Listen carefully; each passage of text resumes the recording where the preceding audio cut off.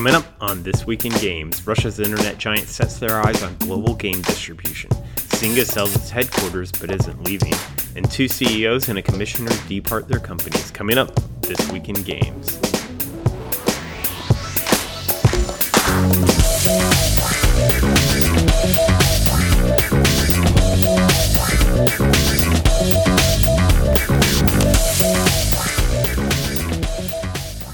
It's that time of the week for your video game industry news rundown. I'm your host, Eric McConnell, and this week we had a random assortment announcements. It was almost confusing as to how random this week was, all capped off with a giant shuffling of executives. So let's kick it off. Microsoft announces Game Pass for PC gamers. After a successful 2-year run on console, Microsoft brings its famous Game Pass to PC. PC gamers will enjoy unlimited access to a library of more than 100 games from publishers like Bethesda, Deep Silver, Devolver Digital, Paradox Interactive, and Sega.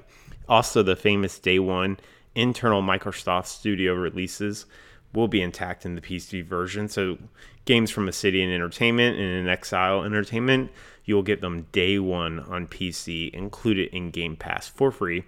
Microsoft is targeting $10 a month. We'll see how this shakes out. And this is exciting because really with Project xCloud, the future, Microsoft can effectively sell a combined version of Game Pass under a single roof. So both the console and PC together, maybe it's $15 instead of $10 a month. Tack on Project xCloud for another $10 a month, and bam, $25 a month. All the gaming you can do, probably 200 games in the back library, Day One exclusives for all the internal and Microsoft published games, and bam, you take over the game industry. Microsoft is running a really smart ship. All the pieces are aligning for their successful next console generation. And with the partnership with Sony revealed last week on cloud services, come on, killing it. Great job, Microsoft. Next up, Russian Google state actor Mail.ru. I call it Mail.ru is like the Russian Google, but any giant Russian company is basically owned by the Kremlin, so that's where that combo comes from. Mail.ru enters the gaming space with My.Games. So the Kremlin's internet puppet is now entering international game distribution with My.Games. Mail.ru's gaming wing, Games.mail.ru, claims to have over 12 million monthly active users, grossed over $100 million in Q1. But I'll remind everyone that we can't trust financial data from Russia. Come on. The 13 studios, 10 regional offices, and over 1,500 employees will all be rolled into kind of a spin-off company, My.Games. And I'll start a pool for bets on when the U.S. sanctions will hit My.Games. I'm betting 6 months. I don't know. All right, next up. Google Play unveils 2 big changes. So first, developers have to assign a target audience age to make sure that they aren't accidentally allowing children to discover violent or inappropriate content. This kind of covers, Google's ask to make sure kids are shown the correct ads and handle PII, personal identifiable information, private identifiable information, however you want to say it, of minors correctly. So basically, it's up to the developer to say, hey, my target audience is minors. That way, ads getting shown to that target audience are appropriate. If they say they aren't, I'll cover that now. If games target children, it must adhere to strict family policies. You can read about those elsewhere. If games aren't set to target children, it must not be appealing to children. None of the art or commercials for the game must be deemed appealing to children. So that's really weird, like a super vague, subjective policy like this. What the hell does appealing to children even mean? Is Fortnite appealing to children? It uses bright colors, smooth textures, vivid facial expressions. Does that make it appealing to children? I don't know, Google. But effectively this policy is a catch-all. The developer has to say it targets children, adhere to all these strict policies. Google gets to send children targeted ads, which are kind of the most lucrative ads on the market, and everything's hunky-dory. Now, and then if the developer has inappropriate or violent content, they're in trouble. If the developer says they aren't targeting children, Google, doesn't allow children to go there, and Google can serve them whatever ads they want. And then if it finds out too many children are, using said content, Google can deem it appealing to children, pull it down, and make it require to strict family policies. Makes sense. I don't see a problem with this. Now, the second major unveiling was developers must disclose loot box odds. So I'm going to quote the policy here. Apps offering mechanisms to receive randomized virtual items from a purchase, i.e. loot boxes, must clearly disclose the odds of receiving those items in advance of purchase. Now, this is also super fucking vague. What the hell does clearly disclose mean? I don't know. I guess you could probably bury it in a menu and still not have it like off-put people from buying it, but it's definitely a step in the right direction, and more importantly, protects Google from kind of like taking a beating when loot boxes start entering the Senate and congressional space. And I think it's the right thing. Like, it protects consumers. If you say you can get this super rare item from a gacha machine, and really the item is like sub 1%, it'd be good to know that, I spent way too much money on Puzzles and Dragons. I know how it feels. So, yeah, I see nothing wrong with this. This is what I think they did in the Netherlands, and frankly, I would like everyone to have to enforce this one. This is a good one. Like, if people are buying stuff, show them the odds. No harm. All right, let's get some business news, because that's where the majority of news came from this week. First up, this is the big one. Zynga sells its San Francisco headquarters for $600 million, then it leases back the building. Interesting. So mobile game acquisition machine Zynga needs to refill its war chest and sells their headquarters to Beacon Capital Partners. Now I think they're like a real estate PE firm. So this is what they do. They just buy giant amounts of stuff, lease out the giant amounts of stuff, and then kind of rake in the capital. Zynga then turned around and signed a lease for a little over 12 years to keep a smaller subset of space that they currently occupy, and this deal is rumored to the tune of $10 million a year. The company gets $600 million for something that, effectively cost them $230 million in 2012. That's a decent chunk of change. The negative to this is I heard a few years ago that they were offered $800 million. So it's a bit of a shaving off the top. They'll only take it for $600, but still very good. Now, the real story here is Zynga stock hit $6.35, a market cap approaching $6 billion. When I worked there between 2016 and 2018, the market cap went between like 2.8 and 3.5 billion. The only difference is kind of like a reduction of employees across the world and a spree of acquisitions. So what does this tell you? Balance sheets don't matter. Spend all your money until you run out of money, and then sell all of your non-core assets to keep spending all your money. And kind of that's Zynga's playbook now. Zynga, to my knowledge, hasn't made a hit game in-house, I don't know, ever. Farmville was an acquisition. Zynga Poker was an acquisition. Their social casino lineup was an acquisition. And CEO Frank Gibeau kind of knows Zynga can't develop in-house hits, so his only hope of growing is spending cash for acquisitions. And now they're out of cash. So what do you do when you're out of cash? You sell major assets for cash and then keep buying stuff. And what do you do when you're out of major assets? I don't know. Are you going to run numbers on like debt financing acquisitions, leverage buyouts? What are you going to do, Zynga? So it's a very weird situation. Now, Zynga's very good at running live ops for games. But damn, like, you're out of money. You spent all your money. So you sold your headquarters.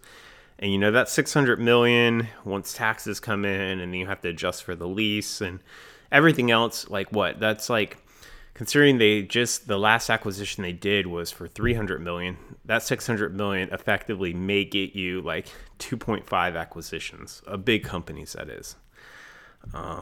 That's not a lot.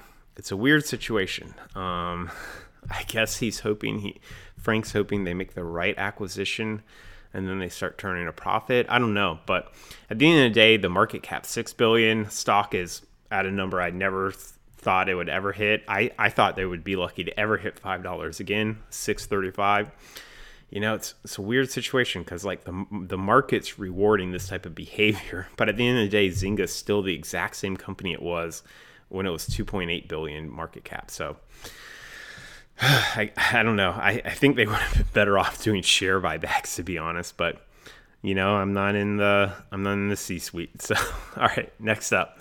Riot is looking for some asymmetric growth in revenue and is launching a premium viewer for League of Legends tournament. So premium LoL viewer will run at $14.99 and will open a number of features. Kind of all the rest are kind of like whatever. To me, the most interesting feature is the ability to follow a single player during a game.